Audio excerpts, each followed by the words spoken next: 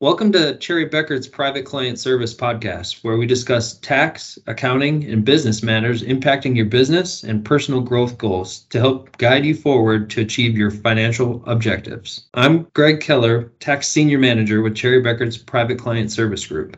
And with me today is TJ Wilson, leader of Cherry Becker's Gastonia Tax Practice. Today, we are going to be unpacking the steps to take in starting a new business and all the tax planning components to ensure success. Thanks for joining me, TJ. You're welcome. Glad to be here to talk about this important subject. TJ, I'm starting a new business. What do I need to set up that business? Well, first off, congratulations. Glad to hear that you're starting a new business. I'm sure you're very excited and eager to get started, but certainly would caution you to sit back and make sure you do all the right steps, creating and organizing that business so that you get started on the right foot. Greg, is there going to be more than one owner to this business? For right now, I'm the only owner, but I might bring someone else on to help me out later on down the road. Great. Have you contacted an attorney, or do you have an established relationship with an attorney? I don't, not right now. Okay, perfect. Well, that's something that we'll certainly need to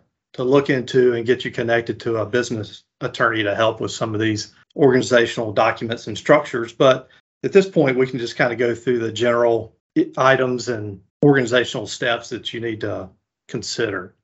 I'll start by saying that there are three general types of businesses: sole proprietor, a corporation, or a partnership. And currently, it sounds like you're a single owner of this business at this point, but may bring in some additional partners or owners in the future. That's a consideration we'll need to look into as to what type of entity to select. For purposes of this discussion, let's assume that you're going to create a corporation. So the first step would be to have your attorney file articles of incorporation with the Secretary of State to establish that legal entity. Next, after the articles of incorporation have been established, the attorney would need to set up some corporate bylaws and shareholder agreement so that you would have a map or a dictation of how that entity would operate. Next, we would need to have an employee identification number created, and that can be done on the IRS's website with Form SS4. And then the next major component would be determine the capitalization or funding of this business. Do you anticipate funding that out of your current assets, or do you anticipate having to borrow money from a third party? Well, I'd like to put some money into the company, but I'd like to get that money back down the road. So I was thinking I might put some in as a loan, and I might put some money in that I just leave into the company. Perfect. Yeah, so we could determine an allocation between how much of that funding is capital or common stock, and how much of that should be considered a loan into the business from you, the owner. And in doing that, we would certainly want to establish a formal loan document, which your business attorney can help you. It's just very important to have that documented correctly from the very beginning as a loan so that you can get repayment of that funding without a tax obligation. I'd like to make some interest on that loan. Absolutely. We definitely would need to set that up with at least a minimum federal IRS rate, and maybe could go a little higher than that depending on what the current market and terms are for that note. So those would be the main steps we would need to do to get started.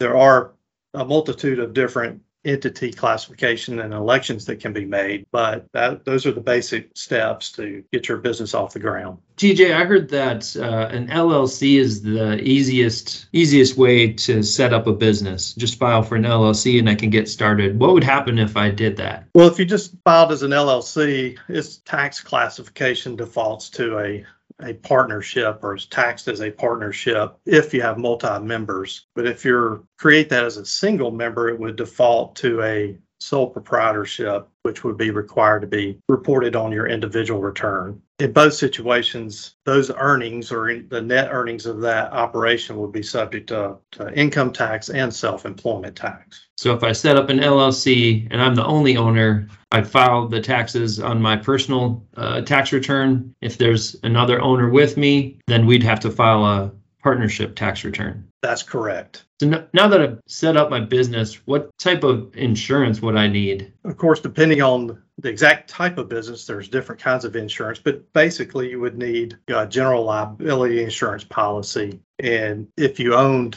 or if the business owned property, you would need some kind of commercial property insurance. Another important insurance product to consider is business continuation. If something were to happen, for instance, if you were operating a restaurant and had a fire and it was shut down for 3 to 6 months to have it rebuilt, it would be ideal to have business continuation insurance to pay you the profits that you would otherwise be out during that rebuild period. Another kind of a newer area is cyber liability, becoming more and more of a problem for businesses. Cyber attacks, so is definitely need to look into that, as well as just general professional liability. And all these could be acquired through a reputable commercial insurance carrier. So TJ, do I need to set up a separate bank account to record the business transaction, the income and expenses, or can I just use my personal account for that? Well, you definitely would need to set up a separate business account to keep those personal transactions out. Once you obtain the employee identification number for the business, and you can go to your bank and set up a commercial business checking account. And that's kind of the very beginning of proper record keeping, would be the genesis for creating your books and records going forward. Okay, so if I have a separate bank account to track my books and records, do I need to have a CPA file my taxes? Absolutely. I think it's imperative for you to have a CPA for the accounting and tax needs, as well as an attorney for all your business classification, legal liability issues. Both can work hand in hand with getting your business off the ground and set up, and on an ongoing basis, making sure that you're compliant with tax filings, you're compliant with legal matters, and keeping the business in proper operating order. So when it's time to file my taxes in the spring, I can bring a shoebox into my CPA and they'll process my tax return, or what do I need to bring to my CPA for them to file a tax return? Well, you can bring a shoebox. It would create a lot of work in a large tax compliance bill, but we recommend that you establish a accounting software and create a general ledger using some type of software in order to track your transactions, both deposits and disbursements, so that you have an accurate record of the business activity for the year, which makes a much more efficient situation for you to have your compliance needs met, your tax returns filed, those type of things. So TJ, what type of accounting software do most of your other clients use? Well, Greg, mostly what we see in the market is, for a startup small business, is QuickBooks. QuickBooks is very cost-effective, user-friendly software that can use to get started. Also, we offer bookkeeping services for small startup companies, and we use a Creative Solutions accounting software product, cost-effective and beneficial for small businesses, because it is important to establish these things up front and get them documented and created and filed before you get started. All right, TJ. So I think I heard you correctly here.